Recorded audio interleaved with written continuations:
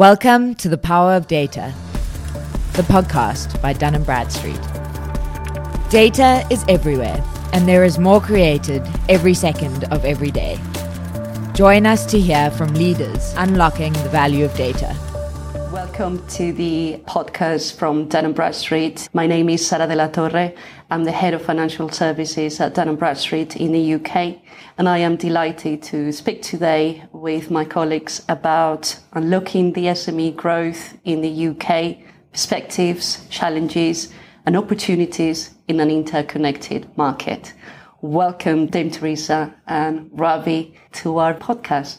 Please allow me to introduce you to Dame Teresa Graham, the UK chair at UK Finance for SMEs.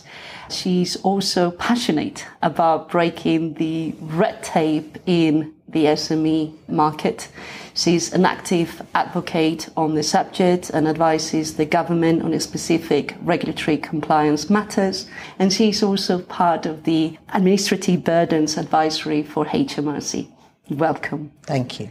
And welcome Ravi Sidhu, subject matter expert for credit risk and compliance for SMEs at Dun & Bradstreet. Welcome. Thank you. If we go back to standard economics, raising SME productivity must be one of the core objectives for the UK economy.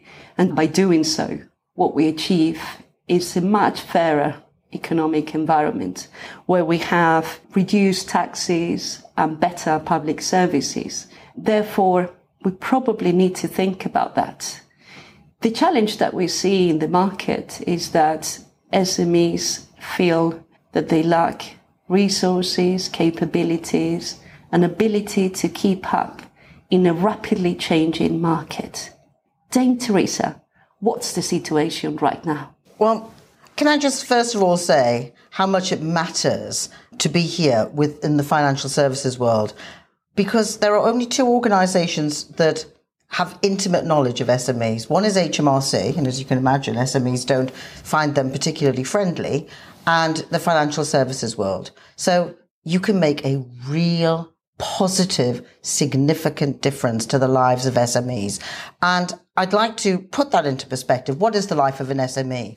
What is it like out there? Well, every day ranges from excitement to extreme misery. And it's equally scary and exciting out there. It's exciting because you can make a real difference to yourself, to the economy, to your community, but it's very scary because the risks are intense. So you get up every morning, you want the phone to ring, you want big orders through, you're obsessed with cash flow, you're there all the time. Will I get paid on time? And it's not just big businesses that don't pay on time. It is small business to small business. You're trying to return to pre-pandemic and pre-Brexit levels. And if government says Brexit's over and it's all fine and dandy, that is absolutely not the case. And I posed this concern to someone from the Department for International Trade some time ago. And he said, well, if you can't trade in Europe, go and trade in Asia, as if you could just turn on this tap, especially if you're in an SME, which leads to all the rules and regulations that SMEs and other businesses have to comply with. And it's impossible to comply with them all. I did a study for government some time ago and said it is the cumulative burden, it's the burden of all these things. It's not one thing that you can do that will reduce the burden on businesses. It's the cumulative burden. And therefore, SMEs comply with regulation based on the risk of getting caught. That's what they do, and that's what they have to do. They're worrying now because they've got their Bibbles loan to pay. And these were loans that were taken out often by permanent non-borrowers. There's a lot of businesses out there that don't usually borrow. So it's quite scary having a loan. Who can they talk to at the bank? Is there a person? What are their options? And what are all these referral platforms that people keep talking about? And what digital skills do I have in-house? How can I become more efficient, more productive, more effective? Can I afford to do that? I've got rising costs. Is there something I can do in the digital world that would avoid that? And how can I attract good people into my business? Actually, how can I attract anybody into my business? Because the war for talent out there is intense. And People just want to write their own tickets now. It doesn't matter what kind of business I'm in. People want to work for me on their terms. And that's really hard. And wage inflation's really hard. Can I get apprenticeships? Are there grants available?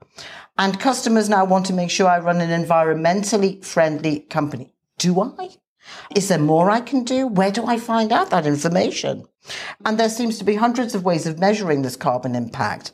And even banks that have carbon calculators on their websites, why are they different? How can they be different? I don't know. So, a snapshot. That's what it's like for SMEs out there. It is scary, but the SMEs are resilient. They are creative. They are determined. They are enterprising, and they will come through and emerge and thrive. And they're 95% of the UK. They are nine. There's There's 5 million of them out there, varying shapes and sizes. Yes. Absolutely. So it's not a great outlook in a heavily complex market, but equally, it's a substantial opportunity if we learn how to embrace it. Absolutely. And it needs to be embraced differently. And fundamentally, what I see is that as we enter in a digital market, a new set of challenges that are unprecedented and that we've not seen before arise in an equal way to the challenges that the bigger corporations have faced and are facing. And therefore, perhaps we need to include them on this transformation process, but also understand their nature. Yeah. How do you see the market, Ravi? Well, I mean, we can't have a conversation about what's going on in the market without actually taking into consideration the broader picture. So there's a huge number of geopolitical risks, there's inflation, and in terms of the impact, well, the hard numbers are year on year, 16% rise in, insolvencies. And that's across, Europe. We're not alone in that. And I would also say in terms of the insolvencies, it's not just, across the board. There's certain industries that are hit harder than others. So construction, wholesale, retail, food and accommodation. And so, all of these areas, they're hugely impacted as a result of the higher costs and inflation. So it's going to be harder for SMEs, and they're going to have to think differently about how they adapt to this environment. I think, at the same time as all of this kind of negative news is spiraling around, I think we're coming up to the point where maybe, interest rates hopefully have peaked. Maybe that will make a big difference to, lending and supporting from a lending perspective in terms of costs. So I think that's something that SMEs can look forward to, hopefully, that we could be turning. But at the same time, the other thing I would actually say is it's at times like this where innovation really comes to the fore. It's when you're forced, you got your back against the wall and you really have to think. It's not a comfortable place to be, but it's often where things can really change. It can be an inflection point. I agree. And the most disruptive examples that you see in the history of economics and society always happen at the time of radical change. And we are right at the beginning of that significant transformation. Yeah. And also, what is interesting, there's a big opportunity here in the run-up to an election. I mean, okay, the election might not be until the end of next year, but SMEs are particularly sexy in the run-up to an election. So those who support SMEs can influence government a lot more in the run. There's a lot of votes in this. 5 million businesses, a lot of votes there. So we need to take the opportunities that are presented to us in the run-up to an election and in the first bit of the new administration, which is the time they get a bit more radical. We need to make sure, what is it we're asking for? And ask for it now. I agree. It's a unique opportunity for the UK in particular to revitalise the role that the UK plays in the economy, not just at national level, but also in the international foreplay. Yeah. I also think it's very important that we think about not just lending. It's more than that. UK SMEs and UK finance and European and global finance, for that matter, in SMEs is interdependent, and there are other factors that I think matter.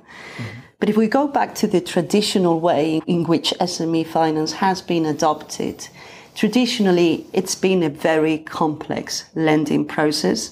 It's been very manual. It's been very expensive for the financial institution. So you're right. The SME space is a highly underserved market. There are several things that can happen within that space. So I think we always talk about data and how it can actually help in these scenarios. And I think one of the key things with those costs we're talking about, you've got operational costs, and it's important to break this down.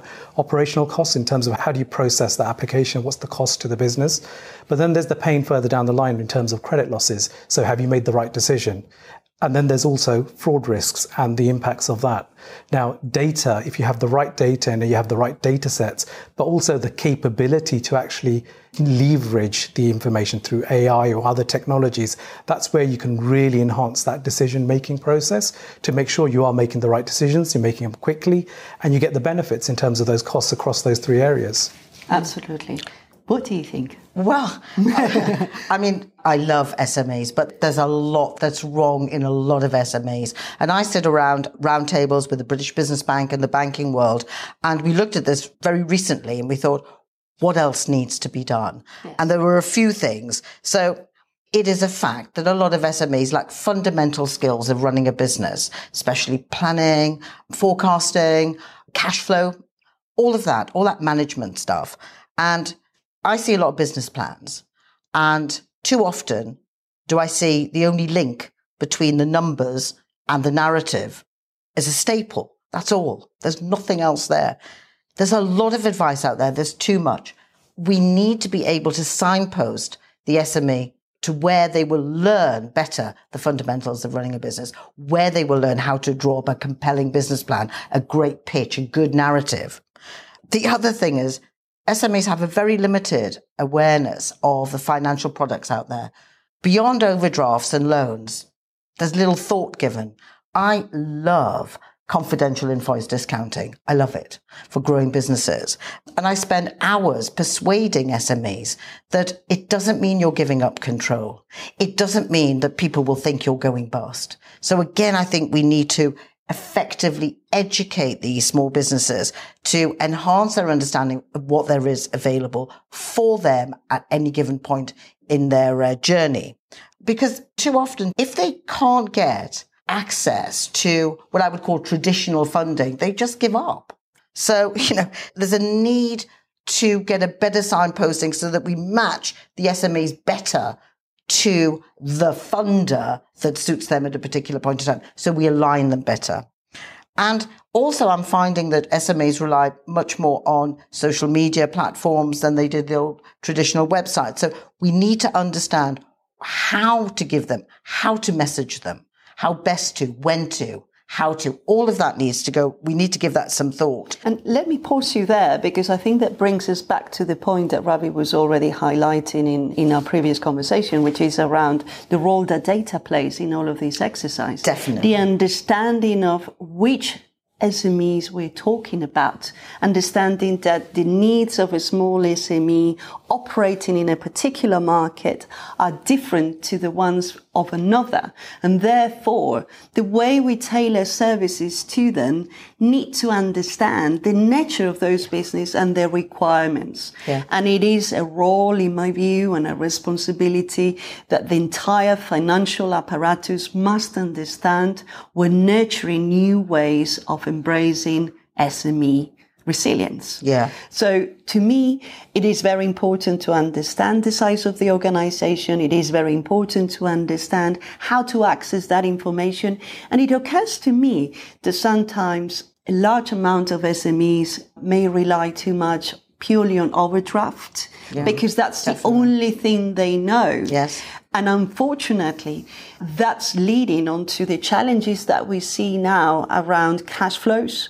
And perhaps it's worth taking some reflection of that and think about ways in which we could address some of that with new ways, such as they call it lending as a service, or more traditionally thinking differently about the way we finance invoices, the way we finance working capital. Are there new trends? Do you see that the industry is starting to understand? So in terms of, different ways of lending and lending as a service, I mean, first of all, what Dame Teresa was referring to earlier in terms of the options around lending. I've seen numbers from UK Finance, for example, where the highest kind of borrowing is within the kind of the overdraft facility, which is almost like you passively fall into that trap of you're paying those fees. And that's very expensive as well. So, clearly there are things that SMEs can do better. And there are options out there in terms of alternative kind of forms of credit. And sometimes it's not really credit, because we alluded to this. So in terms of working capital, invoice finance, that's really helping you support your business. The view of it and the way that maybe SMEs perceive that probably needs to change, but also that explanation maybe from whether it's banks or other financial institutions or elsewhere, how does that get to the SME? How can they be educated a little bit more about where that kind of fits together? Because that's what it's really about, matching their need with the right tool to help them. And have you noticed also, Ravi, how asset-based lending is soaring? Absolutely, so something's happening there. Yes. So we need, we just need to educate. We need to get this in front of them and say, this is why this will work for you. Yes. And I think a lot of the things, even within asset finance, is driven by the realization that, there was this belief that low ticket, high volume, that's where you automate. But the reality is, you can do it everywhere. It's just you have to do it in a slightly different way. And so asset finance is experiencing that at the moment. We can see that. Yes. And it's important that we think about the fact that during the COVID time, a new trend emerged, which is the fact that a growing amount of SMEs is made out of one or two people who are now launching their own business. And therefore, the need to think differently is also deriving from the fact that the requirements that we need in the economy must change, with different ways of tapping into that market that are far more innovative and more targeted at making their lives easier, making a difference, perhaps in a way that is similar to what we've seen over the past years in the consumer market. And I'd like to make an observation there to see if you see a parallelism there and an opportunity to learn some lessons from that market, because we've seen that in the case of consumer market, there are loads of new alternatives, loads of new ways to access consumer loans, consumer finance, technology platforms, fintechs, traditional and neobanks. They're all endorsing very creative ways to drive consumer finance. Maybe it's time to think about some of that in the SME finance market. That's a very interesting point you make. So the challenger banks are coming to the fore there. And there's a couple of things there, because the thing that I am finding is, although the challenger banks are gaining traction, they're not able to supply all the products that an SME needs. And I'm wondering whether we'll see a shift towards SMEs having two banks, having to go to two banks. One, because of the reason you've just said, because they find it's faster, quicker, cheaper, whatever, in the digital world of the challengers or the fintechs, but also the more traditional, because they're the ones with the money to produce all of the products that they need from time to time. I don't know. What do you think of that? Well, I mean, in the consumer space, I would think nothing of going to a Best Buy table and just saying that's the product I want. I want the one that's going to be the most, whether it's the term of the, interest-free period, whatever it may be, that kind of draws me to that. And there's nothing to say that SMEs can't or won't do the same. And I think to some extent it's happening today. You have marketplaces where they can actually go to. Now, whether everybody's doing that is a separate question. But in an ideal world, absolutely, why shouldn't you look for, the most competitive product? But the question is, how easy is it? And how much do they understand of those products? And is there a comfort factor that keeps them within the domain of what they understand or what they feel comfortable with, and they don't want to push outside of that? So there's lots of challenges here in terms of how SMEs view this. Yeah. The other challenge, I think, is trust in financial services world, which is not a given. And you've been through a bit of a trough, and I think things are improving, but there's a big problem there, or there's a big something that you have to do to gain trust, because with 51% of permanent non-borrowers, which is the largest since the pandemic, then you need to do something to get closer, to get these businesses to trust you more. And this is where we tap onto the notion that it's not just about lending.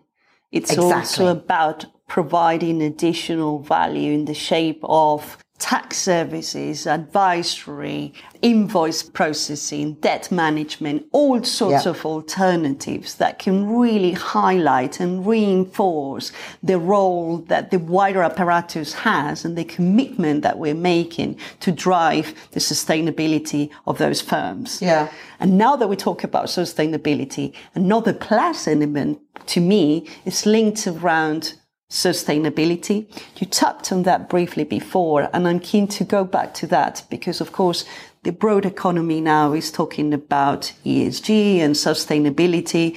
And ultimately, we see how the financial system has been built for a long time around profit, and there's not been a long term. But as we enter a new market and a new economy where consumers are demanding something different, we see that the role of sustainability is driving a more long-term focus, which must encompass SMEs. Now, SMEs are ready to embrace sustainability. The challenge that they have is resources and knowledge again. So I pose that question to yourselves here, and are we really sure that the role of sustainability depends solely on the SME? And is there something that financial institutions can do and need to do in order to impact on the overall net zero goals, which include, of course, SMEs? I do think a lot of work is going in from many of the individual banks into trying to, for their own reasons, because they need to measure their carbon impact too. Yes. So for various reasons, we are aligned here. I think what I don't see, however, I don't see as much collaboration as I would like to see. I know there are cartel rules and I know you abide by them and so you should, but I do not understand in terms of net zero how the financial services world can't be aligned on a number of things, like carbon calculators. I mean, how can there be 100 ways of calculating carbon? So at least we'd have the SMA would then have a level playing field. This is how we calculate. Right, okay, now I'll choose my lender. So I don't think there's any competition issues there. I just think you need to be a bit more collaborative. And I think it's the role of businesses as well to play their part. You fund big businesses. You've got great influence. I mean, big businesses can help their smaller brethren in many, many ways. And again, it's in their best interest to help the supply chain that they're involved in, to help them get better, to help them towards net zero, to help them understand to help them understand cash flow. Yes. Do you see also responsible lending part of this conversation? So driving models that enable lending based on sustainability goals. And do you see examples that are already happening? I think there are examples already today in terms of kind of lending for good, for kind of changing the infrastructure to support the net zero aims. So I think, within the framework, the risk framework with any bank, there will be these additional overlays now. So in the past, it's been about credit risk, but now it's about sustainability, about all the other risks that haven't been taken into consideration. So in some ways, the banks are sitting on a lot of information there in terms of what they perceive as a good risk, and that I'm talking about in the broader sense, and what they see as a kind of more of a negative risk. And that information is useful for them to make that assessment. But actually, when we're talking about partnership and working with prospective SMEs, that information is useful to that SME. Yeah. How do you perceive me today? Yes. And so in some ways, it becomes I can choose the best business. I can go out and say, well, if you're doing these kinds of initiatives, I'll finance you. But equally, you've got a book of business. Why not work with those businesses and actually say, well, how can we help move the needle there? Yes. How can we improve? And how can we collaborate with you?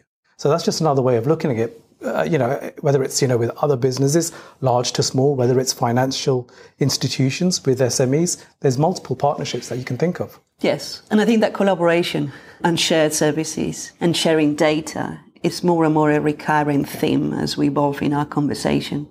I think that some economies certainly are taking the lead in some of these initiatives, and we see that in some places, I believe in Singapore, for example, this is quite advanced.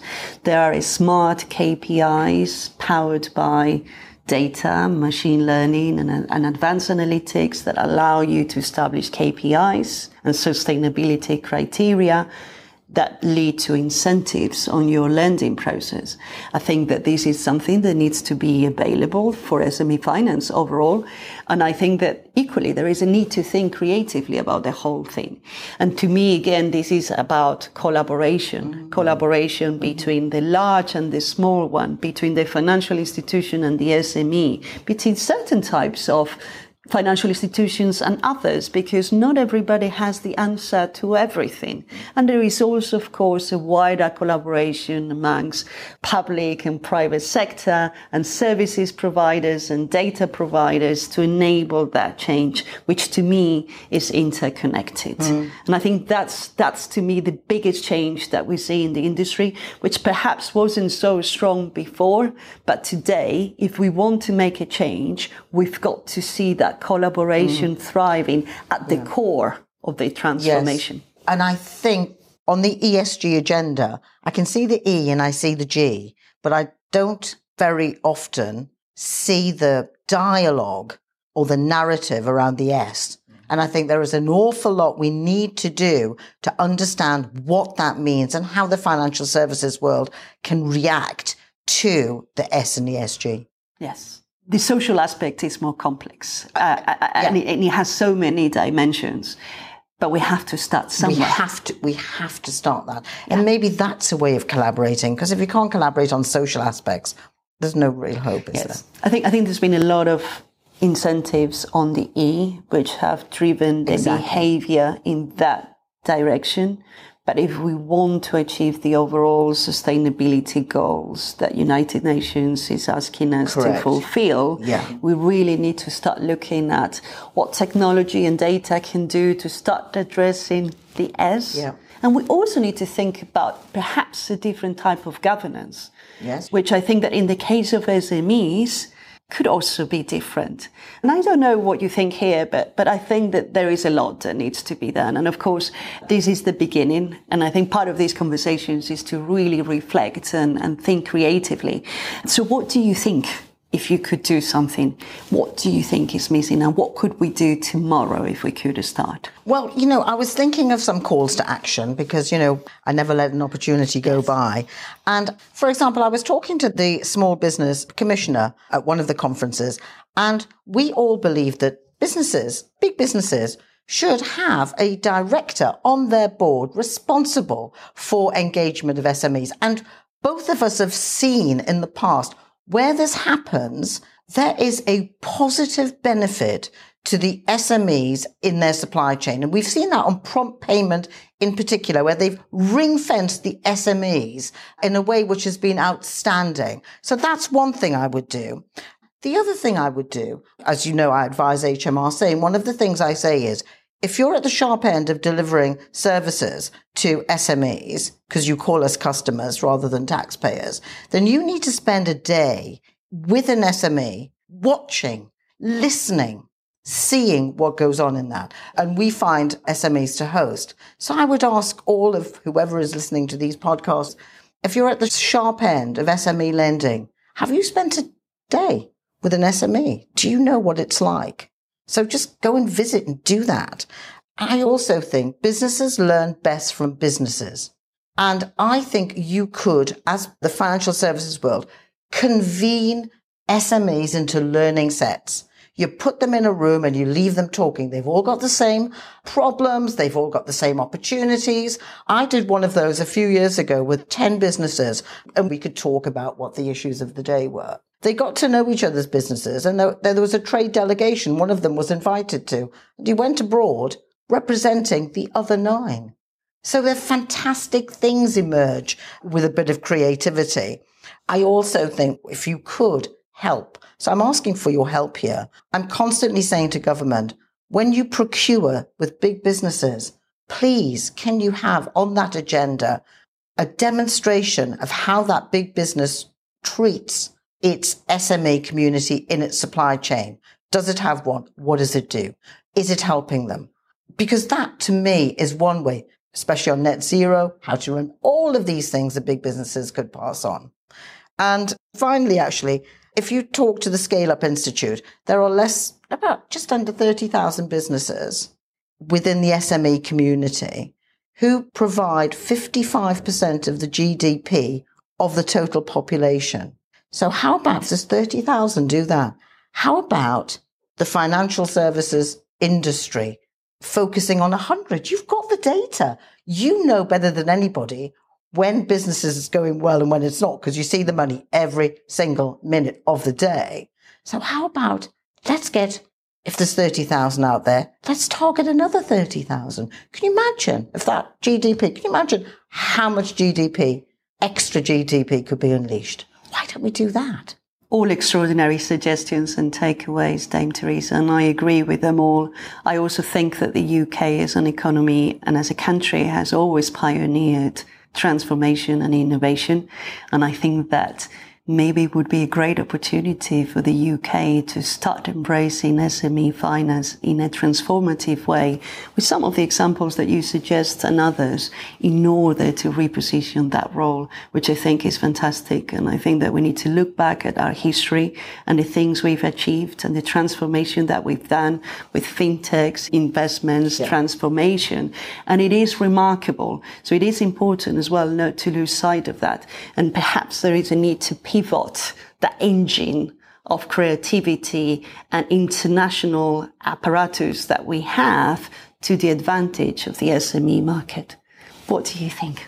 So I think your final point, you were talking about information and data, and actually one of the big areas where I think we can really make a big influence is within that kind of sharing of information. So, in the last 5-6 years, we've had the commercial credit data sharing, and I've been an advocate, and it's been something that I know that banks, financial institutions will benefit from.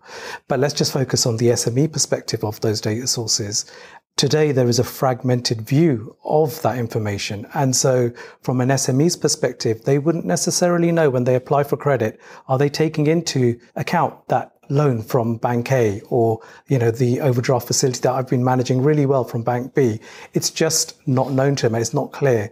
And the reality is the reason why it's not clear is because there are 4 commercial credit reference agencies and they all may have a slightly different view, all because banks aren't sharing across all of them. They're potentially only sharing across one. It's only mandated for 9 designated banks to share across all.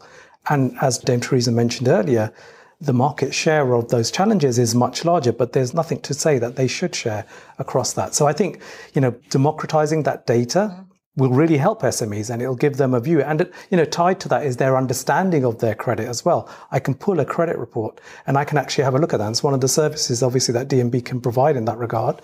And it's something that's really powerful for an SME to really start getting close to, how am I managing my finances? It's all in one place. You can physically see that. So I think that's one of those really kind of important areas that could really benefit. I'm with him on that. Breaking barriers. Absolutely. Democratizing data. Definitely. Making it available for everyone, no matter the size, and driving collaboration amongst the small and larger players, big and small institutions, public, private sectors, all together driving change in SME finance. Absolutely. Thank you. Find out more about how Dun & Bradstreet can help your business be better. Contact us at marketinguk@dnb.com. And remember to subscribe on Apple Podcasts, Spotify, and Google Podcasts.